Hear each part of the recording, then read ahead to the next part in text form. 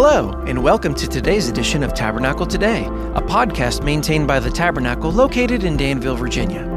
The following sermon is by Dr. Danny Campbell, senior pastor at the Tabernacle, and was recorded during our Sunday morning service. To view the entirety of our service, please visit our Facebook page at The Tabernacle Family or our YouTube channel at The Tabernacle Today. Additional information about the Tabernacle can be found at our website at www.thettabernaclefamily.org. Our prayer is that you will be blessed by the Word of God today. Turn in your Bibles as we join Dr. Danny for another edition of Tabernacle Today.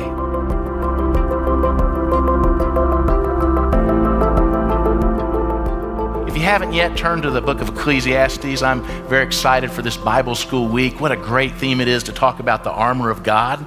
We certainly hope some kids trust Christ this week, but what a relevant topic for all of us as we talk about living for the kingdom of light in the midst of the kingdom of darkness, and living for God in the midst of what Satan's doing in the world, and putting on the armor each and every day. If we can just teach each child and youth and adult that come this week to visualize putting on the armor every day of the rest of their Christian life, how powerful that would be. Well, like a lot of you, I like putting together puzzles. But let me ask you a question. Have you ever tried to put together the pieces of a puzzle without the picture on the box?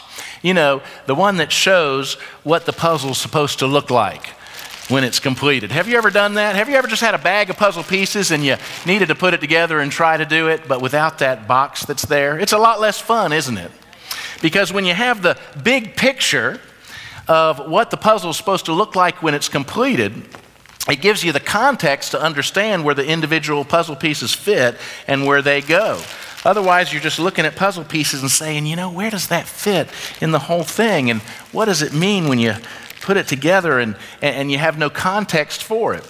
Now, when I'm working a puzzle, there's another thing that I do after pouring all the puzzle pieces on the table. What do you think I do? Well, some of you say, well, first you turn over all the puzzle pieces. I don't generally do that, but that's okay. I turn them together as I go, but I begin putting the border of the puzzle together, right? Because when you've got the puzzle box and picture of what it's supposed to look like, and then you see those border pieces, and after an hour or two of work, you have the border put together, then the puzzle pieces themselves make a lot more sense as you're going down through there. Well, you say, what's the point, preacher? Well, something like that is happening in the book of Ecclesiastes as we go through it. This is our third message in. We've covered Ecclesiastes chapter 1. We've covered Ecclesiastes chapter 2. In chapter 2, especially, Solomon described how he tried to make sense of life one piece at a time. One piece at a time. Where does it fit? Where do the things that we enjoy in life and sometimes go to sinful excess on, where do they fit in the grand scheme of things? And at the end of that pursuit, Solomon tells us he was left frustrated and hating life. He didn't see how it all fit together. But when we finish looking at what Solomon lays out for us today from Ecclesiastes 3, you know what it's going to be like? It's going to be like having the picture of the puzzle, but also the border of the puzzle filled in. That's the role that Ecclesiastes 3 has as Solomon's trying to figure life out and trying to present for us the border and the context that our lives fit in. So Ecclesiastes chapter 3, we're going to read verses 1 through 15. Writing under the inspiration of the Holy Spirit, Solomon writes, "For everything there is a season and a time for every matter under heaven, a time to be born and a time to die, a time to plant and a time to pluck up what is planted, a time to kill and a time to heal, a time to break down and a time to build up, a time to weep and a time to laugh, a time to mourn and a time to dance, a time to cast away stones and a time to gather stones together, a time to embrace and a time to refrain from embracing, a time to seek and a time to lose, a time to keep and a time to cast away, a time to tear and a time to sow, a time to keep silence and a time to speak, a time to love and a time to hate, a time for war and a time for peace. What gain has the worker from his toil? I have seen the business that God has given to the children of man to be busy with. God has made everything beautiful in its time. Also, he has put eternity into man's heart, yet so that he cannot find out what God has done from beginning to the end. I perceive that there's nothing better for them, people, to be joyful and to do good as long as they live. Also, that everyone should eat and drink and take pleasure in all his toil, all his work. This is God's gift to man. I perceive that whatever God does endures forever. Nothing can be added to it nor taken from it. God has done it so that people fear before him. That which is already has been. That which is to be already has been. And God seeks what has been driven away. God's eternal hand overshadows time. Let's pray. Father, I thank you so much for the time of music we've had already, for just the time of joy that it was, and the time of perspective and worship, and the trombone king and the drama and all the different things, Lord God, that just made it a special time of worship for you. And that was valuable in and of its own self, but it also prepared our hearts now to look at the timeless truth here from Ecclesiastes 3. Lord, we thank you that your eternal hand of providence is at work and has been in every person's life in this room. We can confidently say, going all the way back to your plan from eternity past, going all the way back to the time you were knitting them together in their mother's womb, we're told that you had formed every day the kind of things that we'd experience in life. And here we see that you make everything beautiful in its time. Lord, we thank you that there is a purpose, the plan to life. Lord, we don't always see it. Many times we're frustrated. For us, many times it's puzzle pieces without the border context, Lord God. Thank you for Ecclesiastes 3 and how it lets us know that in the midst of our march through time, you have put eternity in everyone's heart, God. We can't help but think about what matters and what will be true forever, God. And you draw us and you draw every person to a conscious choice, either to reject you, to go on rejecting you, or to worship you and revere you and turn to you for faith and salvation, God. Lord God, I pray that as we look at this text, Lord God, you'll guide and lead us as only you alone can do. In Jesus' name I pray. Amen. We're going to divide this passage into two sections. In verses 1 through 10, we're going to see that God providentially manages time. Look again at verse 1. It says, "For everything there is a season and a time for every matter under heaven." There's actually two words for time there in verse 1. The one translated season is the word zeman, which the Greek Septuagint, let me pause for a second here. Before Jesus Christ came to earth, the Old Testament Hebrew and a little bit of Aramaic scriptures had already been translated into the Greek language. And it's the Bible that Jesus and the apostles used as they lived in Greek-speaking Judea and all the things that were true there. And so you've got, for Old Testament passages, you've got not only what the Hebrew said, the original Hebrew, but you also have a full translation into the Greek language that had been done before Jesus came. And so the word translated season is the word zeman, which the Greek Septuagint translated as chronos. You can see the word chronology in there, can't you? Chronology. Everything in the universe has an appropriate chronological unfolding. One of my favorite examples of this is Daniel 7:22. Which says this: "Until the Ancient of Days came." Daniel's looking into the forward. God's giving him a prophecy of the future. And he says he saw the Ancient of Days come, and judgment was given for the saints of the Most High. And the time, chronos, came when the saints possessed the kingdom. So according to that verse, everything on earth is moving forward. It's moving toward a chronological time when Christ will reign on earth physically with his saints. Amazing verse. Look again at verse 1. The word translated time is the word eth. That's the Hebrew part of it, which the Greek Septuagint translated as Kairos. I go into this because some of you have heard about chronos and Kairos as Greek renderings of time. Kairos refers to fixed and definite events, dates with destiny, we might say. Check out its use in Esther 4:14. We're going to put it up here. Esther, Mordecai, her father-in-law, her uncle Mordecai said, who had raised her, Esther, if you keep silent at this time, relief and deliverance will rise for the Jews from another place. It always does because of God's promise and God's word. But you, Esther, and your father's house will perish. And who knows whether you have not come to the kingdom for such a time as this, a Kairos moment, a moment where if you make the right choice, it will help in so many ways the future as it unfolds. Either way, God will keep his promises.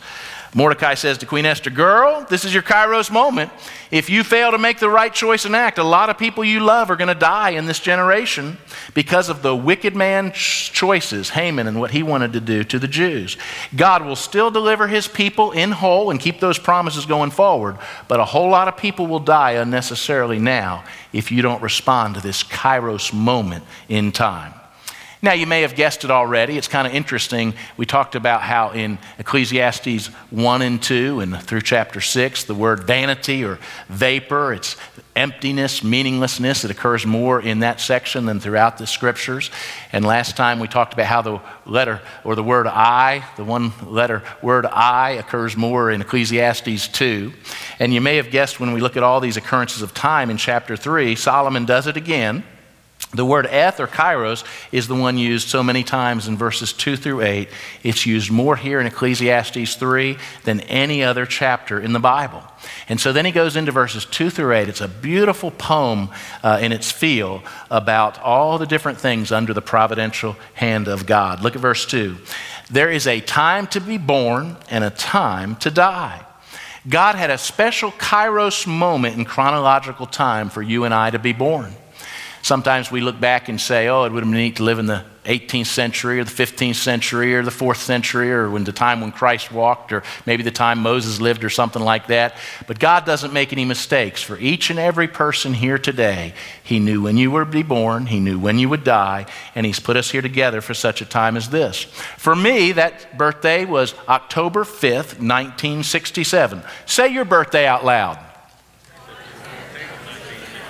Got 'em. Good. Just like Esther, God knew. He put you here for such a time as this to serve God in your generation and die. Beautiful passage in the book of Acts where it said David served the purposes of God in his generation and then he fell asleep. Just like Esther, you're put here for such a time as this and you serve God in your generation, then you die or you get raptured. Your parents may have told you you were an accident. Don't you believe it? Don't you believe it for a second. They might not have planned for you to be here, but God's plans are bigger than man's plans. And God has a purpose and plan for everybody that ever lives. So God knew the day you would be born. He knows the day you'll die. Maybe you heard me say it in the prayer, but in Psalm 139, verse 16, it tells us that God formed every single day of our life before we even left our mother's womb. Isn't that wonderful? Can you see those border pieces of your life falling into place and the background for the individual pieces that get put in as we go? That's what we mean when we speak of God's providence in our lives, God's providence in our lives. So God's providential care in our lives throughout time means his divine arrangement of details to give everyone opportunity to experience real meaning in life, while at the same time, I don't know how he does it. This is what it means that he's omnipotent, he's all-powerful, he's omniscient, all-knowing, he's got foreknowledge of all things. He brings to pass what he wants to bring to pass. I don't know how he do it, but somehow, as the plan unfolds, it factors in our own good and bad choices and the good and bad choices of others toward us, and the fact that we live in a world stained with sin and saturated with sin since Adam and Eve's original sinful choices. And that is amazing that he's able to do that. You know, we're playing checkers and God's playing chess, right? A master chess player, every move you make, he knows every possible option after that. And God somehow is like that. It's pretty powerful. Everything else Solomon mentions in verses 2 through 8 fit in there somehow in this beautiful poem that he gives. There's a time to plant. There's a time to uproot what is planted. For you, that might have been, there was a time to build the business, and now there's a time to sell the business and or retire. There's a right and appropriate time to kill, such as an armed guard defending a store from break-in, and a time to heal, such as a doctor treating a patient. There's a time you might be involved in one or the other in the appropriate time. What might be a sin in one context, just going out and killing somebody, wouldn't be if you were a peacekeeper doing their job. And so all that's in here in this beautiful, beautiful verses 2 through 8. Laughter and dancing, hey, that's appropriate when you're at a wedding. But on the way home, you may get word of a loved one dying, and a time of weeping and mourning starts. It would be inappropriate to be laughing and just, when people are grieving around you rather than entering into that moment with them. And the early Christians were commended because they knew how to laugh with those who were laughing and mourn with those who were mourning. They were able to switch gears and jump into those in the sense of timing that God gives as we go through. There's a time and a place to embrace sexually within the covenant vows of marriage, and there's a time not to embrace sexually outside of marriage vows. Solomon also wrote Song of Solomon, and 3 times in Song of Solomon there's this amazing phrase that says, do not stir up or awaken love until what? Until it's time. Until it would be appropriate to stir up and awaken love. Don't do it until it's God's time, or else you're short-circuiting some plan of God for your life, some way you would have been blessed. There will be consequences. Now, I think about Ecclesiastes 2 and all those puzzle pieces we just mentioned, and Solomon trying to put them out there and saying he tried through these pieces to bring meaning and these pieces to bring meaning. And it's not that the things like work and sex and amusement in chapter 2 were wrong in and of themselves. They were just never meant to bring meaning apart from God's purposes for them and his timing and boundaries for their use. And I love how Solomon's filling it in here. There is a time for every purpose under heaven. But if you get the timing wrong and you do things outside of his boundaries, in other words, he gives the commands to bless us. When you disobey him, you go off into sin, and you're going to experience the built-in consequences of those sin. Then you can experience turmoil, not a sense of beauty, his beauty in your life that we're going to get to in just a moment. He says there's a time to keep silent and a time to speak, a time to love and a time to hate. You know, sometimes I'll do a funeral and people are meaning well, but I often hear a comment and it just kind of irritates me. And it irritates me because as I've lived and tried to serve God, I have made some people unhappy in my life. Just by speaking God's truth, just by living God's truth. As a pastor, sometimes I enter the room, and when people find out I'm a pastor, they get mad, ticked off, and leave the room. And the comment made is, oh, they never had a cross word about anything. They never had a conflict with anyone. There was never anything like that in their life. And I know the spirit that's offered in during a funeral, but I always feel uncomfortable when I hear that, because if you try to make a difference for Christ in this world, there are going to be times to speak up. And there are going to be times when you speak up that people don't like it. Within your own family, in your neighborhood, at your workplace, in your school. It's just part of the deal of living for Christ in a sin-stained world. None of us should be silent about evils like abortion and racism and human trafficking and the increase in America of the genital mutilation of children. We send Gary Reynolds and others over to the other side of the world to help Kenya deal with a female genital mutilation problem, and yet our governments around the states are certifying and pushing genital mutilation of children happening, the cutting off of things without parental consent. Ought to make us angry, righteously angry. Be angry and sin not, the Bible says. Nobody ever modeled that better for Jesus. As better than Jesus, we think about him turning over money changers' tables. It's true, we love sinners, but we're called to hate the sin. Love God, hate sin. There are times to be angry and speak up with righteous indignation, but without sinning, without the kind of anger that messes us up. We need to channel the righteous indignation into prayer, into action, into voting when elections come and things like that. And through doing everything we can to rescue every person caught up in the consequences of sinful choices. And we all love peace, but there is a time to be at war and defend others against this world's evil rulers and regimes. And here's the thing. You can be enjoying a time of peace, and then an Adolf Hitler works on the other side of the world, and he must be stopped, and all of a sudden, we're drafting people to go over there, and a time of peace becomes a time of war. And it is necessary in the unnatural world we live in that's created as a result of sin. God created everything perfectly, but there's a lot of unnatural things that we have to deal with because of sin in the world. And part of that is stopping people like the Adolf Hitlers of the world. We all love peace, but there's a time of war. As chronological time unfolds, God providentially brings these fixed events into our lives. Our calling is to discern what time it is and make wise choices within time.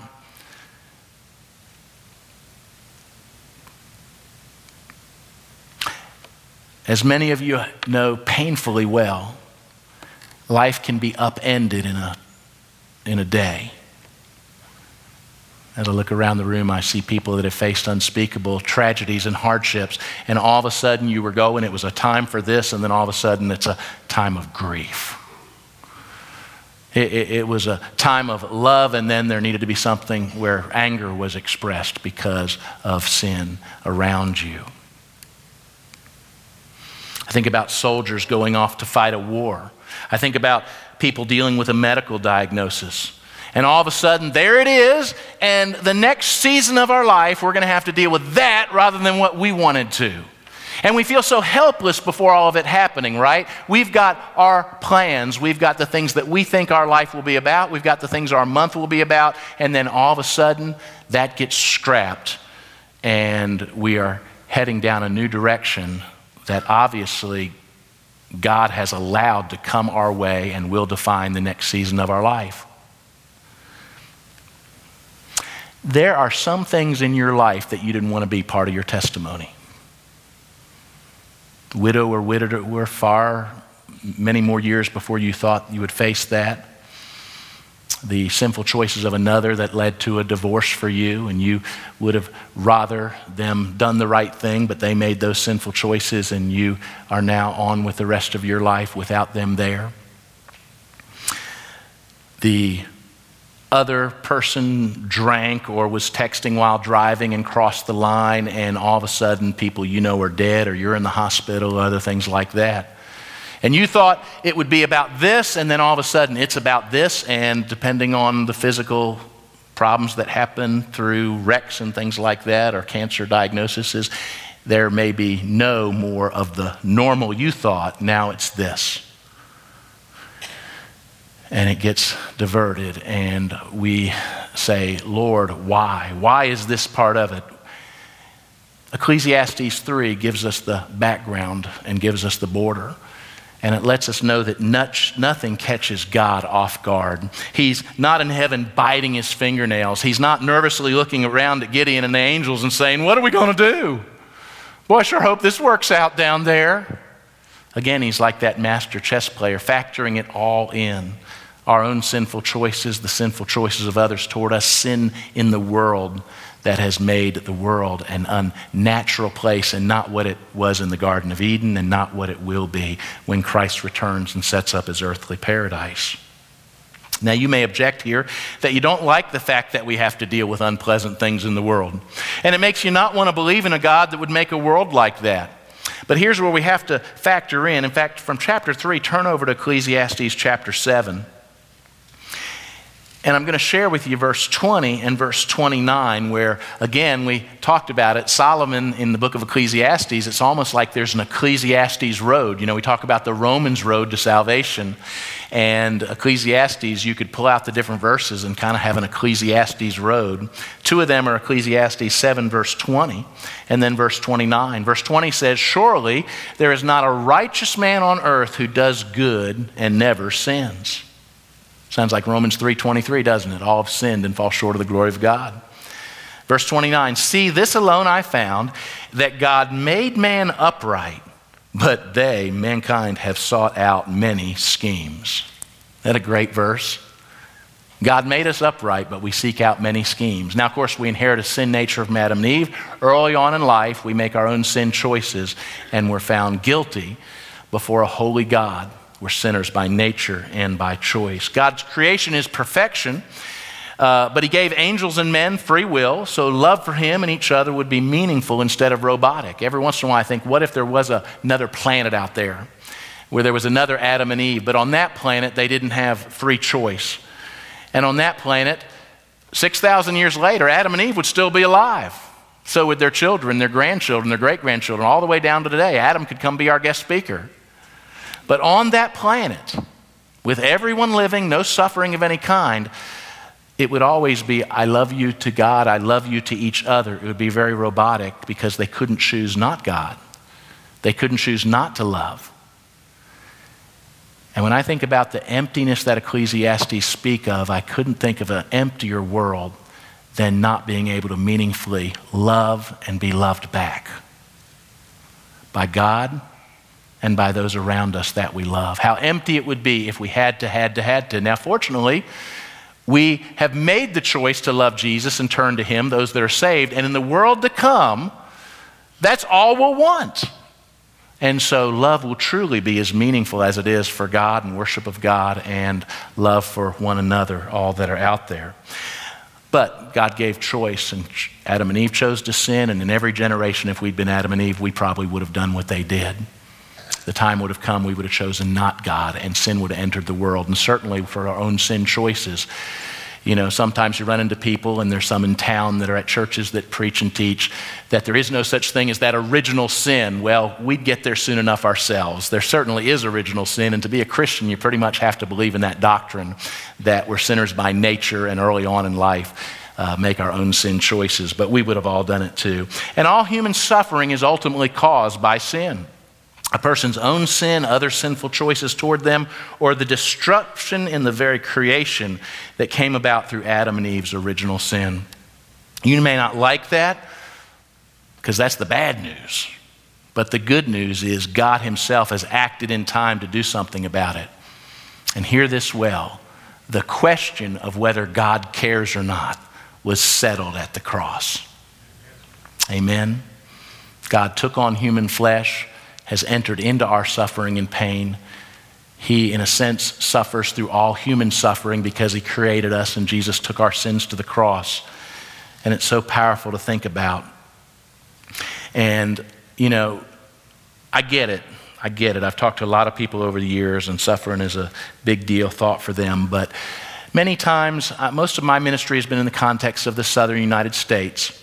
And almost all those I talk to when they're struggling with suffering in the world, and when I talk to somebody that says, because of that, I couldn't believe in God. You've heard them say it too. I could never believe in a God like that, but you still got to believe something, right? You know, I was an atheist until I was 17. I had to have a view on suffering as an atheist. I've talked to Hindus over the years. I've talked to Buddhists over the years. I've talked to Muslims over the years. This is nothing to sneeze at, Darby. Every single one of them had to have some way of processing the fact that there is suffering and what we do about it. Every one of them.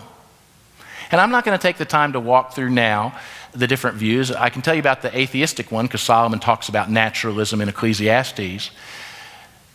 Suffering happens because there is no point to life or purpose to life, and then you die, and it all stinks anyway. So try to avoid suffering during this life. Don't embrace suffering for any higher purposes, because there are no higher purposes, and then you die. Just eat, drink, and be merry, for tomorrow you die. Or don't.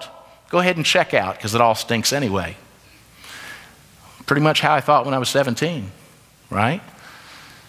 You know what wasn't part of that equation at all? A reason to have purpose and meaning in this life or any hope for the next.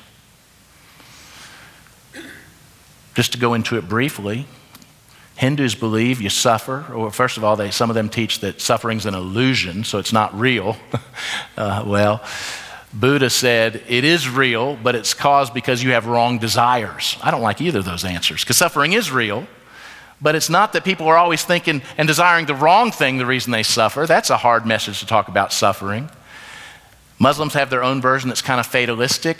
And I'll tell you, they just think you must have done something to deserve it in a past life or now. Hindus, Buddhists, Muslims don't believe in past lives like that, but you must have done something to deserve it, and then you need to there's no hope after this life, really. Muhammad himself, when he died, didn't have any hope that he'd be in paradise. He just hoped it would be, wasn't certain about it. So Christians have an understanding from our Bible that there is suffering in the world because of human sin, but God has acted in time to do something about it. And that gives hope to those who embrace him, a desire to make the world a better place now. He calls us to action, not indifference. Buddhists are taught to meditate above it all and just accept that part of the world stinks like that. We're called to do something about it, and that's why Christians built the first hospitals, educated girls when others wouldn't. That's why we went around the world doing good of all different kinds, burying the lepers during times of plagues and things like that. We've always been rushing in to help when others have been going, oh no, we might die and then that'd be it and we don't know what happens next. But we've been going in. And then we have hope for the world to come through our faith in Christ. I like how it comes together, this concept that God's in control and he's got this purpose for human time. In Acts 3, 19 through 21. You might want to turn there from Ecclesiastes. We are going to come back to Ecclesiastes 3, but in Acts chapter 3, if you've never seen verses 19 through 21, you are just going to be amazed at them.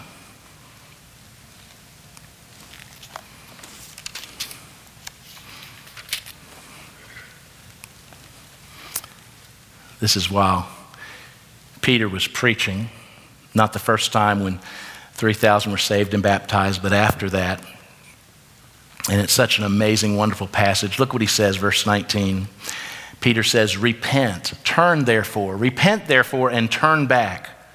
Change your mind and turn back to God, that your sins may be blotted out, that times, the word Kairos, that times of refreshing may come from the presence of the Lord. That's what happened in 1991 to Mac Powell that he was singing about. You gave your date out there. The times of refreshing that start with salvation, and he keeps on refreshing as we come into his house and gather with other believers and have mountaintop experiences.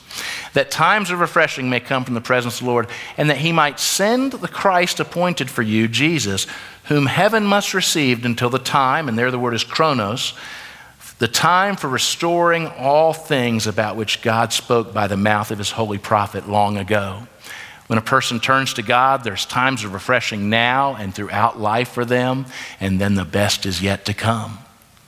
Eternity with God, first in heaven and then later on earth that he will rule on physically and powerfully.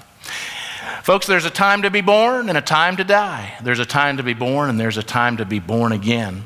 Look again at verses 9 and 10. After this great poem in verses 2 through 8 of Ecclesiastes 3, after this amazing poem, he comes back in verse 9 and he says, what gain has the worker in his toil and in this busy task God has given us? Did you recognize that as something he asked back in chapter 2?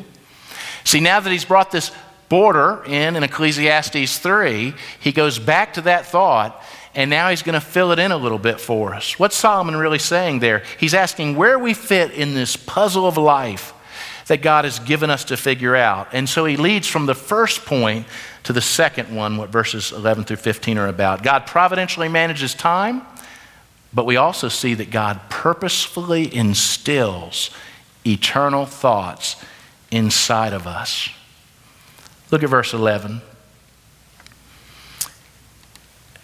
God has made everything beautiful in its time.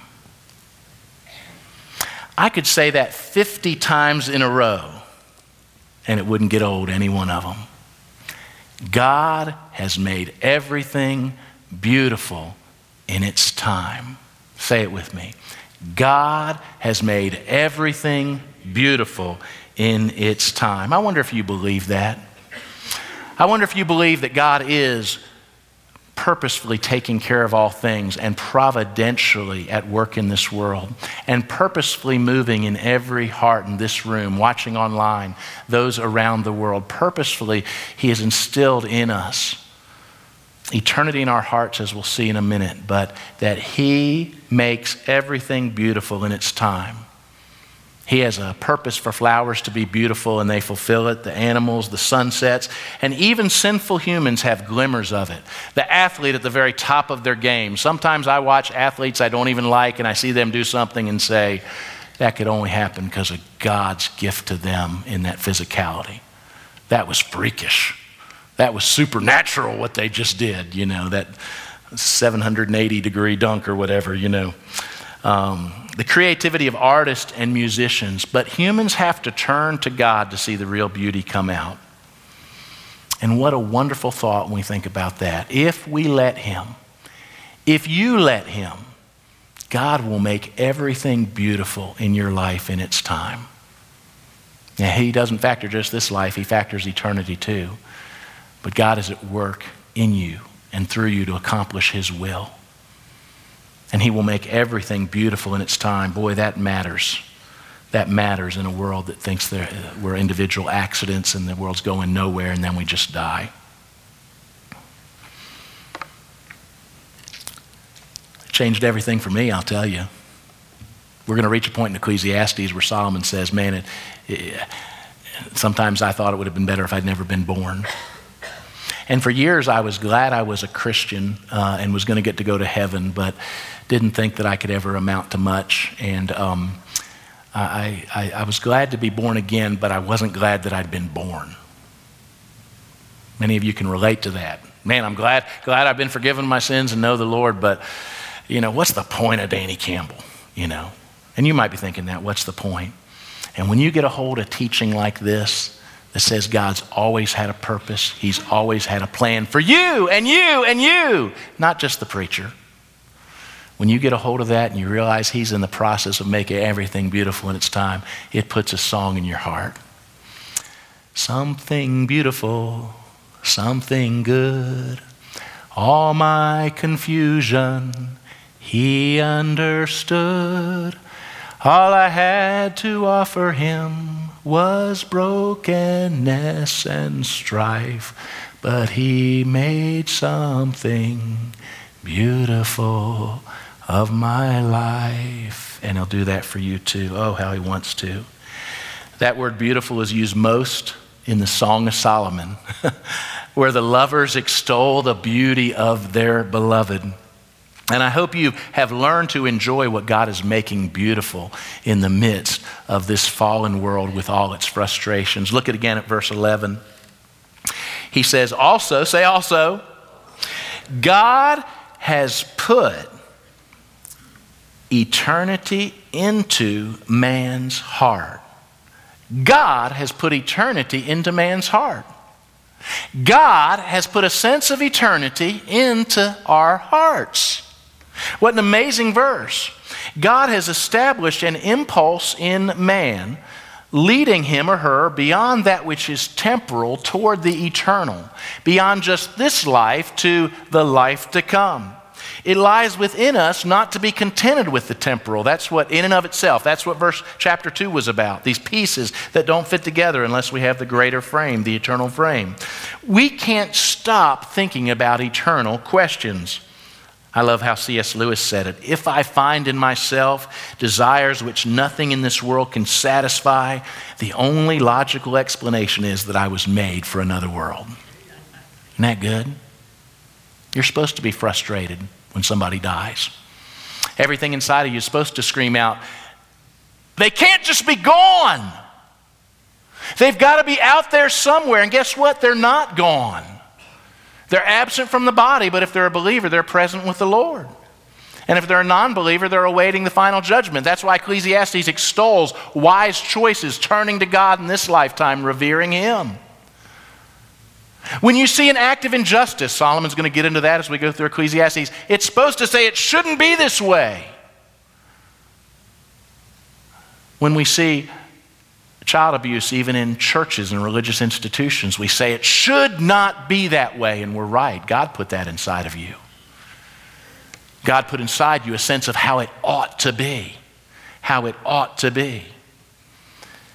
And we can't even make sense of the world without that backdrop of trying to connect those dots and fill in those borders, can we? I'm not sure I've shared it on a Sunday morning. If I did, it was a long time ago. I met with a fella, very smart, a molecular geneticist type fella up at UVA. And he wanted to be a better husband. And I wanted to learn some about his very interesting work, and so we started meeting together. He became a better husband. I still didn't understand what he was saying. But he said that he oftentimes goes to workshops, and he's got a supervisor that's Mr. Smart Guy up there, you know. And the guy would talk about a certain birth defect that when he sees it, he knows there can't be a God because that child's only going to live for an hour or two and then die.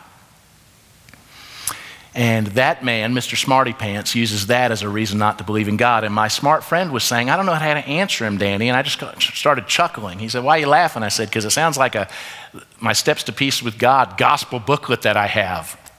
How does he know it shouldn't be that way? Because most of the time when somebody's born, it's not there. And the child goes on to live for years and decades and has a big life. But in some cases, it's not there. But how does he know it's supposed to be there? God put that inside of him.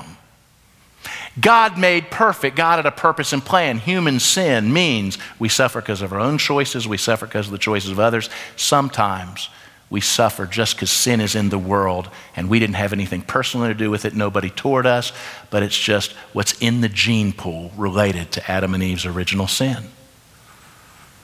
And I said, the wise smarty pants doctor couldn't even say that unless he's borrowing the language of how it should be. And when you talk about how it should be, you're going beyond atheistic thinking about life's just a complete accident and chaos to there's a purpose and design that I don't like that this is like this. God doesn't like it either. It wasn't his plan A. He's been overruling plan A. I'm overruling our plan B choices, bringing us back toward plan A ever since the creation of the world and our falling into sin. You know, there are voices around us that say all we have is now. You've heard them, I've heard them. Don't worry about standing before God one day in judgment, they say. They say YOLO. What does YOLO mean? You only live once. You only live once. And that's used as justification to enter into some kind of sin or some kind of excess. YOLO, you only live once. And they say, don't miss out on all the sinful enjoyments you can get involved in now, they say. And I used to think like that, and so did Solomon. That's what chapters 1 and 2 were all about. He tried to find enjoyment in sinful excess, but none of it could satisfy him. None of it could fill that God-shaped hole in his soul. And it couldn't for me, and it couldn't for you, and it couldn't for anyone that tries to make sense of the world apart from God. Every once in a while, back in those days, I would just pull away to the side and sometimes take a hike or something, you know, and I'd think, this is nuts.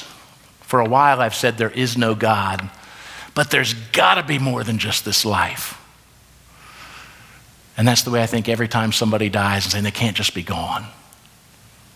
They've got to be out there somewhere. He said eternity in our hearts. Ecclesiastes 3:11, what a powerful, beautiful verse.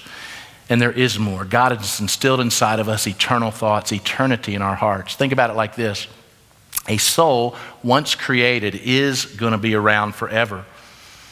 And so what does God do for every person on earth? He places eternity in our hearts. There's a sense inside of us that there's got to be more. It's what the ancients called the desiderum aeternitas, the desire for eternity. And I know you feel it inside. And that's why we have those internal fights among us when we see injustice, when we see things how they shouldn't be, when we think about death.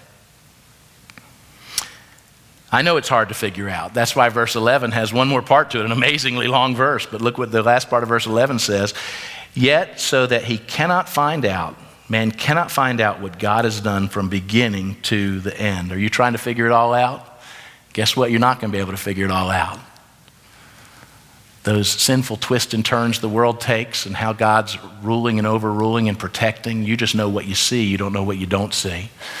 1 Corinthians says there will come a day when we'll know fully. Now we only know in part, but there's come a day we know fully. Moses knew the people needed to hear stuff like this. And so back in Deuteronomy 29:29, look what he wrote. The secret things, the secret plans of God belong to the Lord our God. But the things that are revealed belong to us and to our children forever, that we may do the words of this law. You can't know the overarching plan. You can't know the reason everything didn't work out the way you'd hoped it would. Sometimes you get glimmers of that in this life. You will know one day. In the meantime, you have to fear God, worship him, trust him, to be taking care of the providential things What do we take care of? The revealed things. You know what most Christians don't do? Take care of the revealed things. Love the Lord your God with all your heart, soul, mind, and strength. Love your neighbor as yourself. Forgive as I have forgiven. View yourselves as stewards of the resources I've given you. Give back to me a portion of what I've given to you. All those different things. We spend our time in the philosophical part of it rather than those revealed things that he's clearly told us will point us to the life that he wants us to live and have for us. Now, since there are things we just can't understand, what should we be about? He's already told us, but he reminds us in verses 12 through 14. Look what he says there. I perceive that there's nothing better than to be joyful, because God's got this, and to do good as long as we live. Everyone should, look what he says, take pleasure. The word there is tob, should find good, should find benefit in his work. This is God's gift to man. You ought to, as time passes, be able to say, hey, God has called me to do this and to be about these things in my life, and as I do them, the world is a better place. Take pleasure is the word elsewhere translated good or benefit. In other words, everyone should see how what they do adds value to the world. Boy, I just want you to know the world's a better place because you're in it. Whenever I've done a funeral for somebody that took their own life, they lost sight of that. And here we are at their funeral, and there's more people there than they thought would be at their funeral. And remembering all the ways they made a world a better place, and they think, I don't make the world a better place. If you're out there or hear this and you're thinking, I don't matter to anybody, I want you to hear this loud and clear. You matter to God, and you matter to everybody sitting in this room. We love you and will help you. Don't bear the burden alone. Don't go through the pain alone. The world is a better place because you're in it. It was part of the plan God has to make your life beautiful in its time. The tabernacle is a better church because you're here. If life is all just puzzle pieces to you and it doesn't make sense, here are the words here in Ecclesiastes 3 about God's purpose, God's plan. He's put eternity in your hearts. He has a beautiful plan for your life. There's a timing for the things you're experiencing and the times he wants you to experience. Your life fits in there somewhere. It might be hard to figure out, but don't go through it alone. You know, coming out of the pandemic, I'm really happy with how many preachers are saying what we've always said, you need Jesus. You need Jesus to have peace with God. But the number of preachers are now saying loud and clear what we should have never lost sight of. You also need a church family. Because part of God's wonderful purpose and plan is for you not to do life alone, but to go through it with others. In a church family like this, the small groups that we have, the ministries we have, and this time together where we're all thinking about God's purpose and plan together. Look at verse 14. Solomon writes, I perceived that whatever God does endures forever. If you don't hear anything else today, please hear what I just read in that verse. Whatever God does endures forever. Do you believe that? Whatever God does endures forever. Nothing can be added to it and nothing taken from it. So God's got this purpose and plan. And why has he done it? The verse tells us so that people will fear him. They'll revere him. They'll worship before him. There are so many things we can't understand or change. We find ourselves dependent on God, so we ought to learn to fear him and trust him. And he is so trustworthy. I think of the serenity prayer that people in Alcoholics Anonymous learn to say. God, grant me the serenity to accept the things I cannot change. Give me courage to change the things I can and the wisdom to know the difference. It's all about God's timing in your life. Learn the difference. Accepting what's his to take care of and embracing what he wants you to courageously step out and make a difference in. Well, there's been some amazing truths in these verses, but one last one remains at the end of verse 15. See what it says there at the very end of verse 15? And God seeks what has been driven away. I don't know what drove you away. I don't know if it was something you saw in a church once upon a time or something a pastor said once upon a time, but you got driven away. Maybe it was some hypocrisy you saw in parents or family members or something like that, and you got driven away. God still wants you. This church still wants you. But it gets even more fascinating when you look at the word. The word driven away in verse 15 could also be translated pursued, followed, chased. And in Proverbs 13:21, it speaks of disaster pursuing sinners. Remember Molly Hatchett's song, Flirting with Disaster. Disaster pursues sinners. All of the sinner's life, the consequences of their sins have been chasing them down. The consequences of your sins have been coming up over and over again. Numbers 32:23 says, be sure your sins will find you out. But God seeks what has been chased away, what has been pursued by the consequences of sin. Romans 6:23, the first part says the wages of sin is death. John 10:10, the first part says the thief comes to kill, steal, and destroy. That's the bad news, that sinners have been driven away from thinking about God, and the consequences of their sin are chasing them toward hell. So on the one hand, there's eternity in their hearts. On the other hand, the consequences of their sinful choices are just chasing them away from God's beautiful plan for their lives that will endure forever if they embrace it. How good news it is to see in Ecclesiastes 3:15 that it's not just the sinful consequences that are pursuing a person. God is also pursuing the sinner. He's also chasing them down. He seeks what's been driven away. Yes, the wages of sin is death, but the second part of that verse is the gift of God is eternal life in Christ Jesus our Lord. Yes, the thief comes to kill, steal, and destroy, but the second part of that verse is Jesus saying, I have come that they might have life and might have it more abundantly. Ezekiel 18:32, God says, I have no pleasure in the death of anyone. So turn and live. Turn to me and live. God is seeking, He's pursuing, He is chasing after and seeking what has been driven away. Joel 2:32, it shall come to pass that everyone who calls on the name of the Lord shall be saved. Don't you love words like everyone? If you call on the name of the Lord, you'll be saved. For in Mount Zion and in Jerusalem, there shall be those who escape. They were driven away. They've been pursued. They've been followed by the consequences of their sins. But there will be those who escape, as the Lord has said, and among the survivors shall be those whom the Lord calls. Whosoever calls upon the name of the Lord will be saved. The Lord calls them. He's calling to you now, you lost one, you broken sinner. Perhaps you are a professing Christian, but it's been years and you've been away and you felt driven away by the church. You felt driven away by the sins. Come home. Come home to Jesus. Come home. He's calling to you now. And if you've never ever had that time where you did have your destiny day, like April 21st, 1991 in the song, that day that you turned to Christ, perhaps today is your day. Let Jesus change your eternal destiny and bring in those times of refreshing. One more verse, Revelation 3:20. So beautiful. It pictures Jesus. And he says, behold, I stand at the door and knock. If anyone hears my voice and opens the door, I will come into him and eat with him and he with me. It's a verse we use in evangelism, and I'm using it that way now, but it's also a verse that's given to the church. It pictures Jesus outside his church knocking on the door and saying, hey, Tabernacle, am I still welcome there? Or you got so many things going on that aren't about me that you'll miss it when I come. You've got to picture yourself from the inside opening the door and having him come in.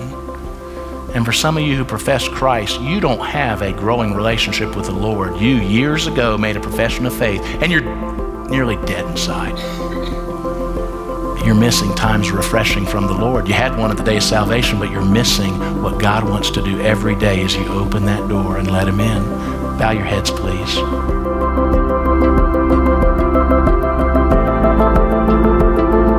Thank you for joining us for today's edition of Tabernacle Today.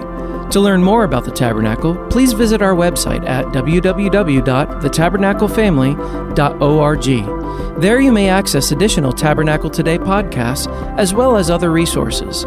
If you don't have a church home or happen to be visiting the area, we'd love to welcome you to one of our weekly services. Thanks for listening, and we look forward to seeing you back for another edition of Tabernacle Today.